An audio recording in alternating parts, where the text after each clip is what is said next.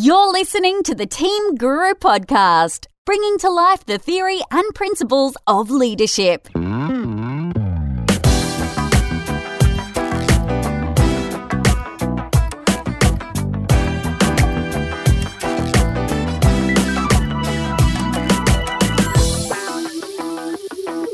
Hello and welcome to the Team Guru Podcast. Thank you for listening to another episode wherever in the world you might be. It's great to have your company. My name's David Frizzell, and today we're going to talk about people, a very specific type of person.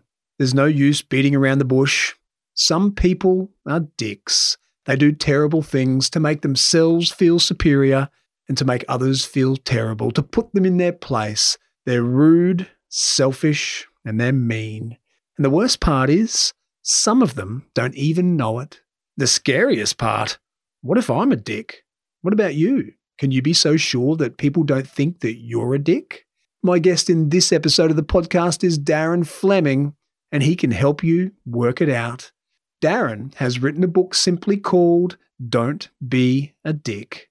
Not only does he describe the type of behavior that puts you into that category, he also gives us some really simple, watertight guidelines that we can all follow to ensure that we don't act like a dick. I hope you enjoy my conversation with Darren Fleming.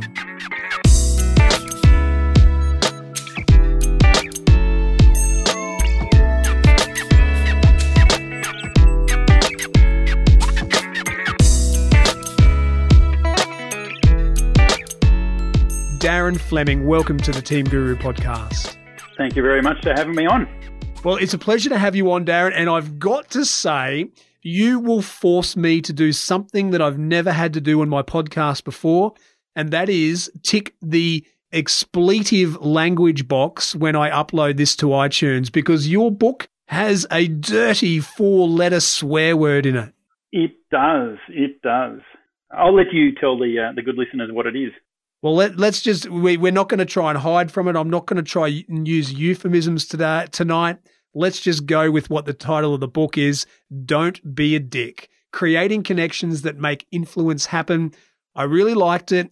I sent you an email today. I read your book in 2 bus trips. It's that kind of book. It's written in a really punchy way. It's engaging. And that concept of just don't be a dick. There's so many different bits of advice we get about life and how to influence and create relationships. But your piece of advice all boils down to don't be a dick. And if you can only think of that as a male point of view, you've thrown in don't be a cow as well, if you have to get gender specific about these things. But I don't know that you do when you're using words like dick. Look, it's a great book, Darren. I love the concept. And I want to ask you a number of questions about it. What we're going to get to, listeners, are Darren's top 5 tips for not being a dick. But we're going to obviously add some context and build up to that, because there's a really nice story to this. And you actually don't get to your story about this until quite late in your book, about 3/4 of the way through. And it came at a really good time for me. When I was reading, and I was absolutely enthralled by your advice, you'd sold me on your wisdom. I hadn't wondered yet about you. I was thinking, okay, I'm just buying what this guy's saying. And it was only when I started wondering about you, I turned the page and there is this fabulous story about you. For the first time in the book, you talk directly about yourself. You told us the story of your 43rd birthday. And as a guy who was exactly 43 with 3 young kids, it almost brought a tear to my eye. Darren, can you tell us about your 43rd birthday, and then we'll run on from there and how you ended up to where you are today? Yes, certainly. The story actually is about a week before my 43rd birthday, and I'm divorced. I was single at the time, and I had my 2 beautiful young girls over staying with me for their week with me. And at the time, I think they were 10 and it would have been 12. And we were sitting on the couch watching a bit of TV, got to 9:30. Okay, girls, time for bed. And then, no, I want to call mum. And I said, well, no, I told you half an hour ago we're going to bed at 9:30, so off to bed. And the big fight erupted. I want to call mum. Mum gave us a phone. We can use it when we want. Her rules apply here. And Well, we've all been in the household when fights happen, and I pushed the foot down. No, you're not going to bed. And they went off. Sorry, you're not calling mum. You're going off to bed. And they went off to bed, and so did I. And little did I know, they crept out, grabbed their phones, and called their mum. And went off to school the following day, and then we tried to have a conversation about it that night, and it just blew up into another big fight. I put my foot down, said, "This is what it is." They jumped on the phone, called their mum. Their mum came over and picked the kids up, took them back. And, well, it was about 15 months ago, and kids pretty much haven't wanted to see me since. Oh, and, yeah, it's pretty hard. And so fast forward the week to my 43rd birthday, and, hey, I want to see my kids, what's going on? And they said, they'll see you for half an hour down at the shopping centre. Oh. So in my world, I'd been put into that deadbeat dad who can see his kids for half an hour. Yeah, in a public place. In a public place, so people are around, you can be supervised, and that's the world I was in. And I go, shit, what's going on here? So what do you do? I love my kids, do anything for my kids. And the advice was, oh, well, Darren, you've avoided lawyers so far. You're just going to have to go down the court path. It might cost you 10 grand to drop it. You'll get to see your kids. And I was sitting there going, well, I love my kids. I can drop that. I'd rather not spend 10 grand, but, I want to see my kids. And that was all the advice I was getting. Then someone put me in touch with the most amazing person on the face of the planet. Lorna Patton's her name. And she thankfully held up a big shiny mirror to me, in essence. She said, Darren, you've created this. Why did you create this? I did not create this. The kid's doing it. The ex-wife's in their ears and they're hating me. Yeah. She goes, no, Darren, you created this. Wow. You have created everything in your life. She said, well, I disagree. Because I wouldn't create a situation that's caused this. And she said, well, you may not have wanted to, but you can say other people created the situation for you and spend the rest of your life as a victim. Or you can say, okay, I created it. Must have been some pretty dumb decisions. But that puts you in a position of control. What can I change so I can change the outcome? Instead of who can I blame? Yeah. So what was the journey like? Well, that's a bold, high-quality coach who tells you that, in your first session? Yeah. Wow. And I worked with her for 12 months, and I reckon she worked out in the first 30 seconds what it was. But she was gentle enough to go through the full hour before she told me. So, Darren, were you a dick? On that night, I don't think so. Yeah, because you were doing what we all know we should do as parents, which is hard sometimes, and follow through on our word. I find that enormously difficult. If I say, hey, we're going to bed in half an hour, and half an hour rolls around, and then they decide they want to call their mum, you see that as, hey, just trying to put off what we said we're going to do. You're trying to extend bedtime. It's hard for me to do this, but I'm going to have to do what I said I would do. Otherwise, I'm setting myself up for failure. I'm teaching my kids that just get what you want by being a bit manipulative. So you think you're doing the right thing in that moment, being a good dad. Yeah, absolutely. So I don't think in that situation I was, but leading into it, I may have been, and when I say leading into it, over the years.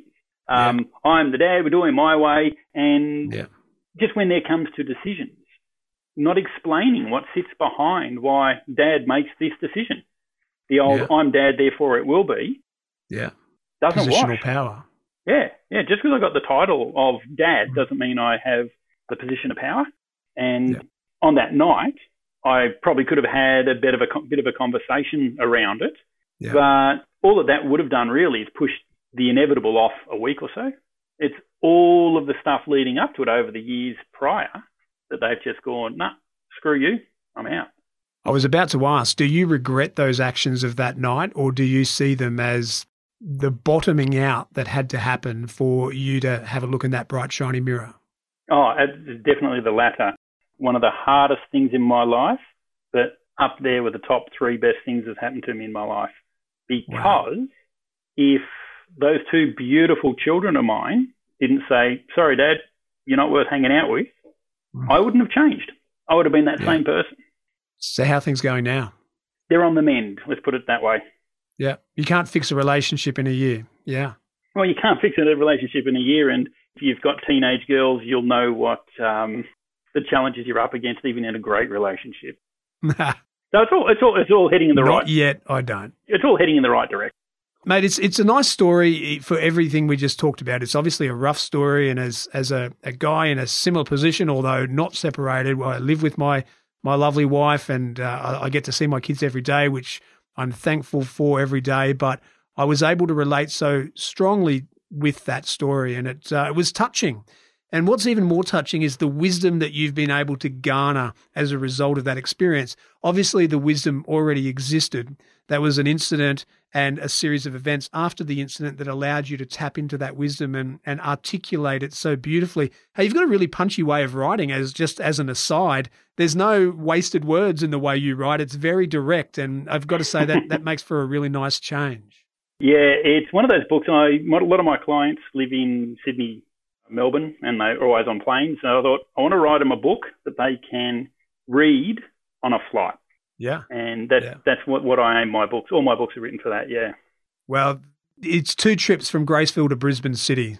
So right. I don't know if you had that specifically in mind, that specific trip from Graceville to Brisbane on a bus when you wrote it, but that's how it's turned out.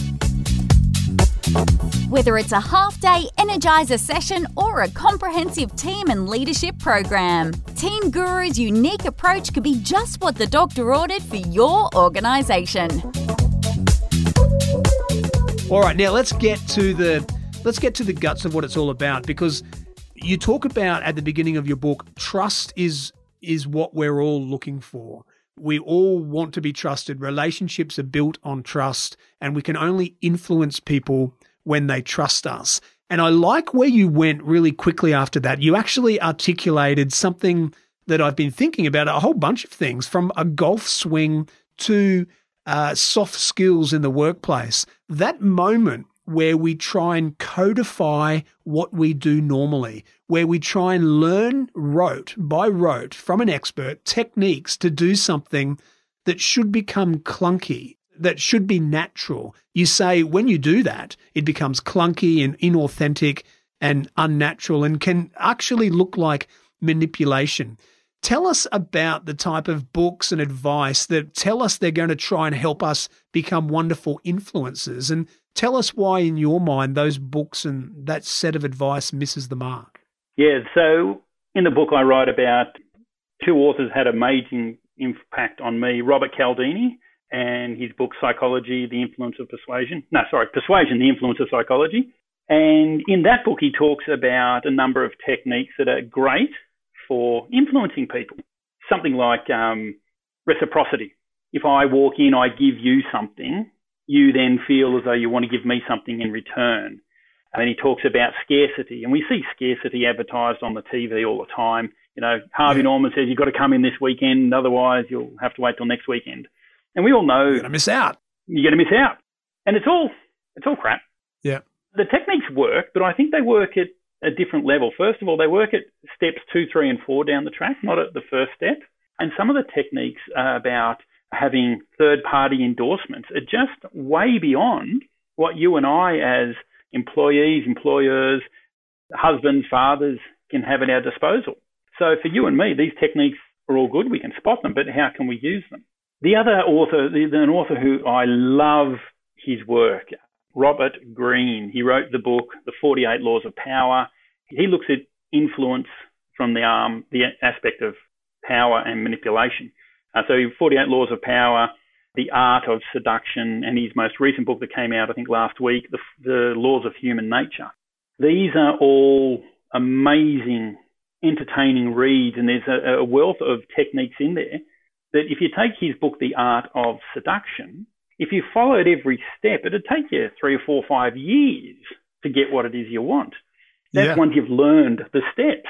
And that's well beyond what most people have at the timeline. So if you go off to all of the other books that talk about, you know, in the world of NLP, the mirroring and the pacing, that is, if you're talking at a certain pace, I will talk at the same pace as you. Match that pace. Yeah, match it and then move it and moves you, and then we get rapport and all that sort of jazz. They all work, but the reality is you're an expert in what it is you do. Do you have the time to go off and become an expert in all these other techniques? And while you're learning these other techniques, what happens is your ability to just connect in the way that you normally do drops. Yeah, because you're mechanically trying to do these things that you've learnt in a book, which are based on good psychology and things that work. But if you have to mechanically and artificially go into a room and do something for someone so that when you ask them to do something for you, that they're likely to do it back, or mechanically match someone's pace as you're talking so that you can build a rapport with them, it's so inauthentic. And as you say in your book, it's clunky and unnatural. But the amazing thing is, and this is where it's a bit of a loop, it's actually the right thing to do. But what you're saying is give yourself a chance to do those things naturally because you want to connect with someone. So yeah, do something for someone, but not because you want them to do something back, but because you're a good person. And then one day when you do want something back, you might get it because you've been a good person, not because you've followed the steps in a book that you've read. Yeah. And that's where the idea of just don't be a dick. Yeah. Don't be a dick. And that's what it comes to.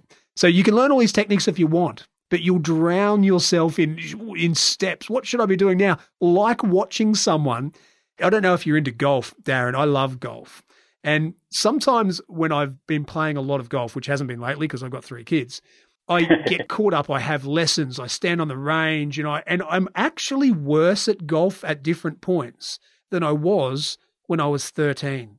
And when I was 13, I stood there beside the golf ball and I swung the club back and I hit the ball. And I didn't think anything of it. I didn't know any techniques. I didn't know to keep my right elbow tucked in, my left wrist cocked, my left knee coming in at the top of my swing. I didn't think of any of those things. I was a 13-year-old kid who stood there and hit the ball.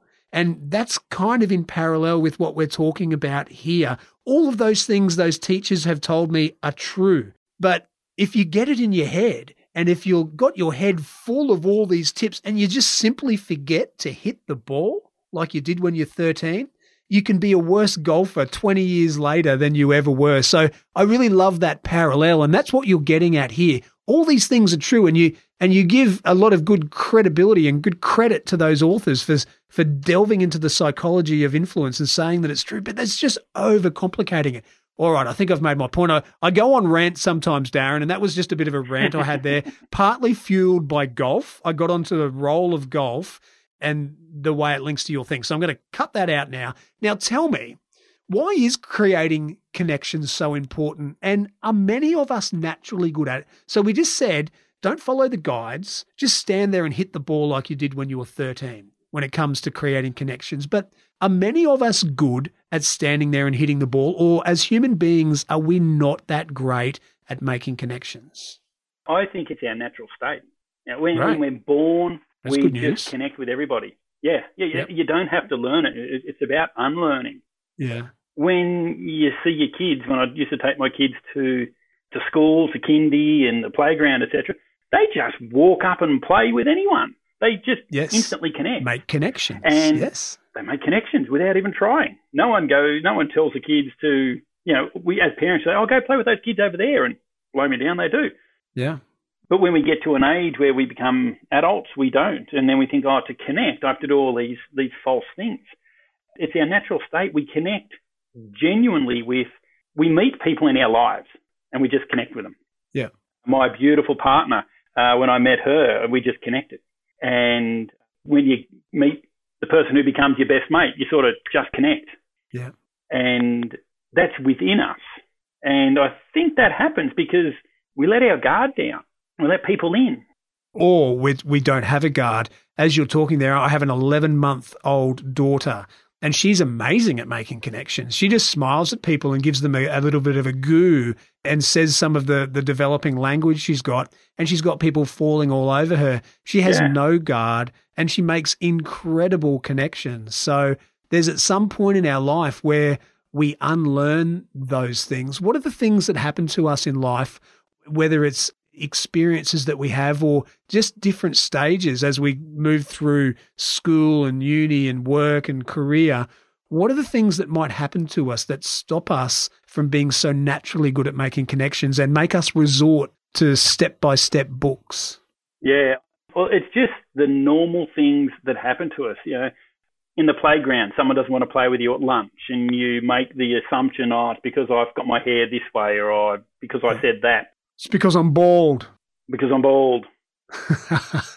Yeah, it's just the normal thing, you walk up, you want to be someone's friend, and they say no. The traditional boy meets girl, wants to date girl, doesn't know how to do it, walks up, exposes them vulnerably. Hey, would you like to go on a date? And they say no, you get a bit crushed. So you withdraw into your shell. You go for a job interview, you really want it, you don't get it. These are the things that happen that cause us to go into our shell. When I was a kid, I wanted to have a birthday party, and very few people turned up. I think, 2 or 3 people turned up. And to this day, I don't host. Yeah, I don't host parties. When I turned 40, a mate had to convince me to have a 40th and at his place, because I wasn't going to host it at mine. No, because people won't turn up. It's incredible the things that we remember. And I imagine it's no one of those events. Someone won't play with me. No one came to my party. I asked her out and she said no, or whatever it might be.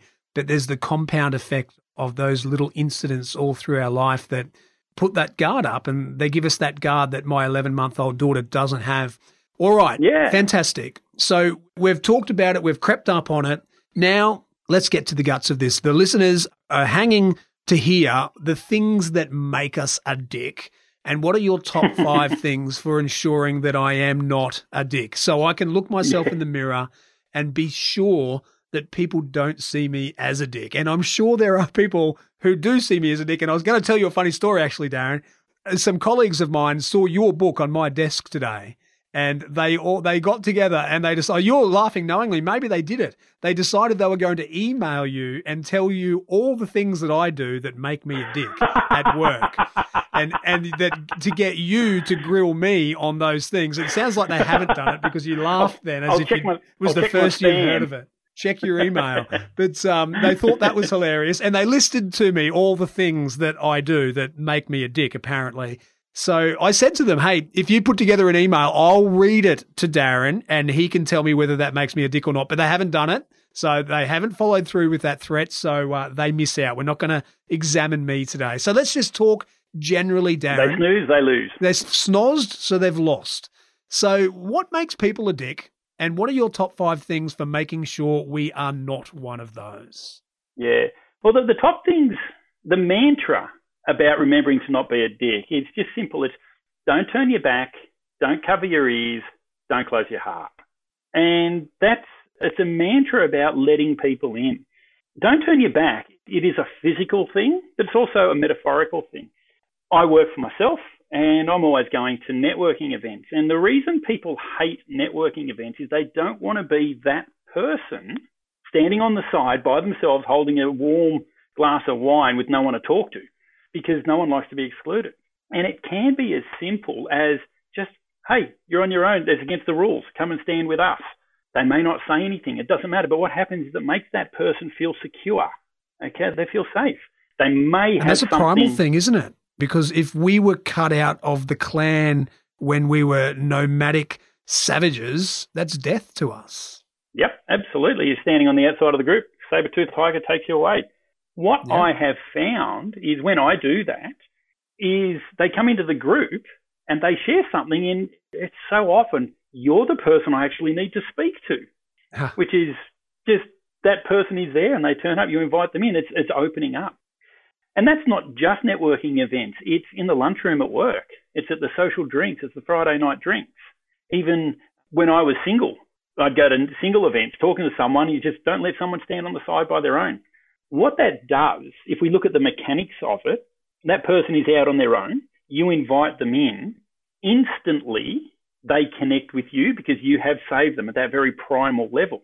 That creates a massive bond that you don't need to worry about the pacing and the matching with the body techniques. You have that connection straight away, and it's super easy to do. Because you were an includer. Yeah. One of the clients I work with take this don't turn your back to the nth degree. Multi-billion-dollar company, 500 outlets, wholesale outlets across the country. And the structure of this company is 100% inclusive and encouraging. The CEO cannot tell the state managers what to do. The estate managers cannot tell the wholesale outlets what to do. They're the rules of the company, the way that was set up. Within each outlet, all of the information is made available to everybody. So the metaphorical person sweeping the warehouse floor knows what it costs to open the doors. They know the margin on every single product. The only information that's not shared are wages and HR figures. There's got to be some privacy. But what this does is it means every single person in the organisation, in the branch, knows the margins, the profit levels, and if I slack off, what it's actually going to cost the business. And that's taking the metaphorical side of don't turn your back. It's about letting people in, because we as humans, we cannot handle incomplete information. When I was a kid, I was fascinated by the Bermuda Triangle. How could these planes disappear? How could these ships disappear? And the modern day version is the MH370 Malaysian Airlines plane. It just disappeared. No one alive knows what happened to it. But if you go online, you can find all these conspiracy theories, everything from the Russians hijacked it to the Chinese hacked into it to suicidal pilot. Because people don't like a mystery. We don't like a mystery, so we try and solve it. So what happens in organisations? Or make stuff up. Yeah, we literally make stuff up. And what happens in organisations is that an edict comes down from above, and we just go, why? Well, we don't know why. Well, I reckon it's because. And we use maybe what we see in the media, what happened last week, my own paranoia. I don't like you, so I reckon I'm going to make you out to be the bad person. And this is what goes on in organisations. Past experiences. Yeah. And it's simply because the organisation turned their back on the staff. Yeah. The staff work here. Let them know what's going on. All right. I like that. Do you want team and leadership development programs that actually work? Contact Team Guru today so we can start the conversation.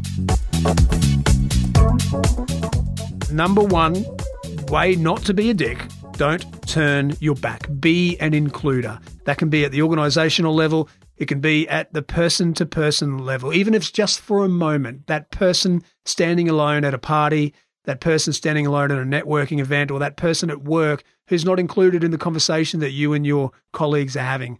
Be that person to actively include them. Because if you're that person who actively turns their back, you're a dick. Yeah, absolutely. Fabulous. What's number two?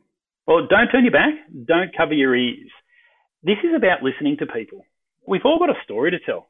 And we're all excited by our own stories. And sometimes we want to get that out. And it's about letting other people speak. I don't know about you, but over my career, I've worked with many narcissists. Now, this isn't the full end, psychologically needs medication to treat. But you go into work and you say, I want to go on a trip to Europe. And then they turn around and say, I've been to Europe. I went here. I did this. I did this. I did this. I did this. I did this. I did this. You'll love it. And you made one sentence and they made it all about themselves. Yep. We all know people like that. How badly do you want to go back and speak to those people out of 10? I give it a 1 or a 2 score out of 10. You want to talk to those people. We all know those people who, when you mention something, it's just like you've just got to get them started. And then they're off on their own story. And it's quite amazing. You're thinking, hey, I just started telling you about something that's happening to me right now. And you picked up that thread, and now you're telling me about your next door neighbour's babysitter's friend who did something similar because it's more relevant to you than what I've got to say. Yeah. That's amazing. Yeah, I really related to that part of your book. Yeah, and they do it under the misguided feeling that they're creating a connection. But you can't create a connection when you smother someone, when you crush them. It's the same reason prisoners don't connect with the guards, because they're smothered by them. Yeah. You create a connection by letting that person grow and by letting them share. And when someone comes in and says, I want to go to Europe, you go, awesome. What countries are you going to go to? Have you thought of going here? Tell me your plans. Tell me your plans. And you know what they do? They go, blah, they tell you everything. And then they think you are an amazing person. Yes, because you were interested. We're interested in me, little old me. Yeah, great. And when you do that, your people can share their stories and you connect. You don't need to pace them. Yeah. The other thing is we need to understand that the Gen Ys and Gen Zs have spent their whole life telling the world about them. YouTube has got 1.3 billion active users on it. Twitter, 330 million active users. The world of blogs, there's approximately, no one's got exact figures on these because they change all the time, 152 million blog sites. And there's approximately 50 million new posts a month. Wow. We all walk around with a TV broadcasting station, a radio broadcasting station through podcasts, and a newspaper through blogs and Twitter in our pocket. And we are used to telling the world what it is that we think. Some of it's valid, some of it's thought through, most of it's not. But whether it's thought through or not, what happens, that individual gets to work and you, the boss, say, no, you can't have a say. I'm making a decision. I'm saying what it is. And the same way my kids said, stuff you, that's what workers do as well. You've lost them. Yeah, you lost them. Now, they might say stuff you and leave, but they'll probably say stuff you and stay. Worse. Yeah, absolutely. So let people share their message. The challenge for leadership is to ensure that the staff know when to have their say in the right forum and for them to understand that they don't get the final say. They don't get the final decision. They might have the final word, but they don't get to make the decision. You've put the capital up. You're in the position to make these decisions. That's your job. But you've given them a chance to have their say and you've engaged with them in an authentic way. Yeah, absolutely. Brilliant. All right. So don't turn your back. Don't cover your ears. Open ears. Actually listen to what people around you are saying. Don't be that person that dives in at the hint of a theme of a story and overbears the conversation with your version of events. And what is number 3, Darren? Don't close your heart. Let people into you. Brené Brown, she talks about the art of being vulnerable, the strength that's in there about bravery. And she's not the feel the fear and do it anyway. She's not the feel the fear and do it anyway sort of bravery speaker. She's about the I've got a weakness, be vulnerable sort of bravery. When we see someone share their vulnerability, I'm scared, I don't know what to do, we look at that and go, man, that's so strong. I could never be that brave. Yeah. And there's an irony in that, isn't there? That shows real strength. There's massive irony. And the other one is, you had your friend today say to you that they were going to write me an email list of all the things that you did wrong, that make you a dick. The thing is, how many of them would be willing to offer you a compliment on something you do well? Those guys, 100%. They do it every day. Well, that's good. You're lucky you work with people like that. Yeah. But what happens is the great mate put down. You know, one of your mates gets a new girlfriend. My mate, she's well above your league. She won't hang around long. You get on well with a guide dog. Ha, ha, ha, ha. I'm better at golf than you are, or whatever the case is. Yeah. It's the great mate put down. It's about building yourself up. It's rankism. Yeah. If I can be better than you, I feel safe. Yeah.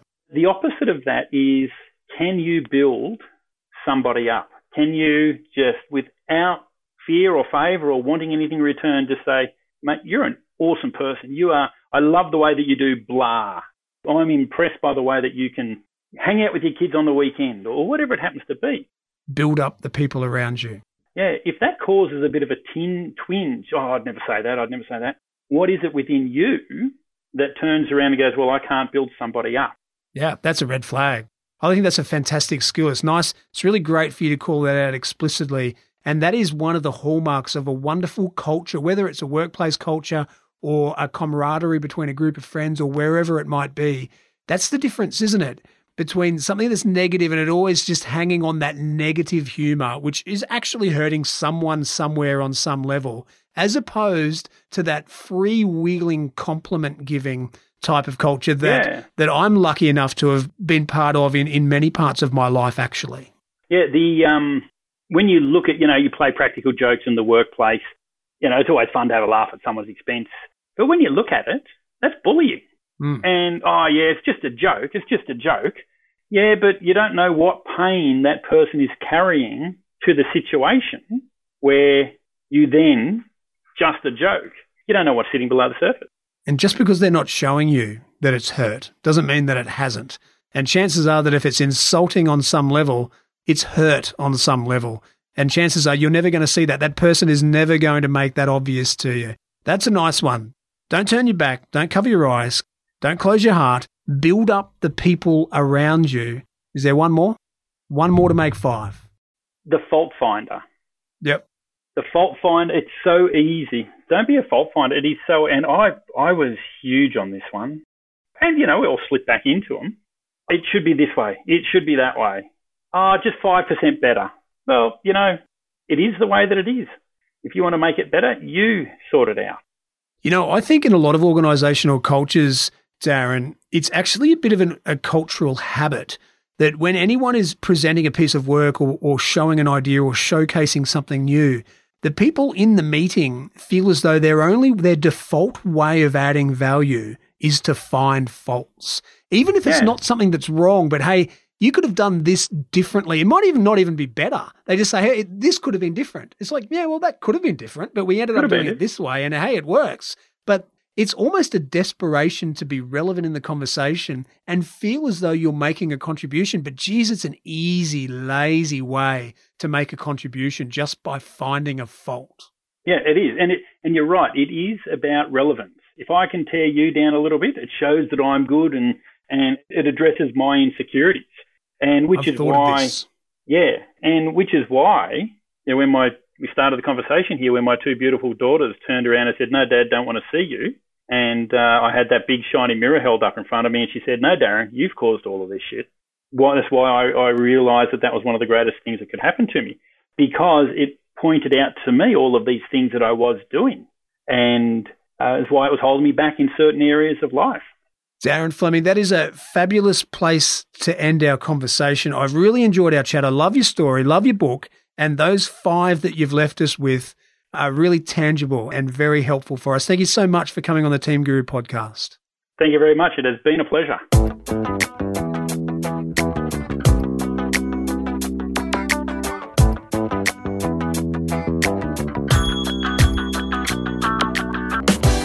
And that was Darren Fleming. I really enjoyed our chat.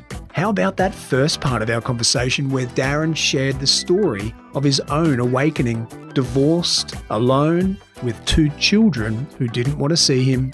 Powerful story, even better response. Darren used it as a moment of awakening. He didn't become all blamey and victim.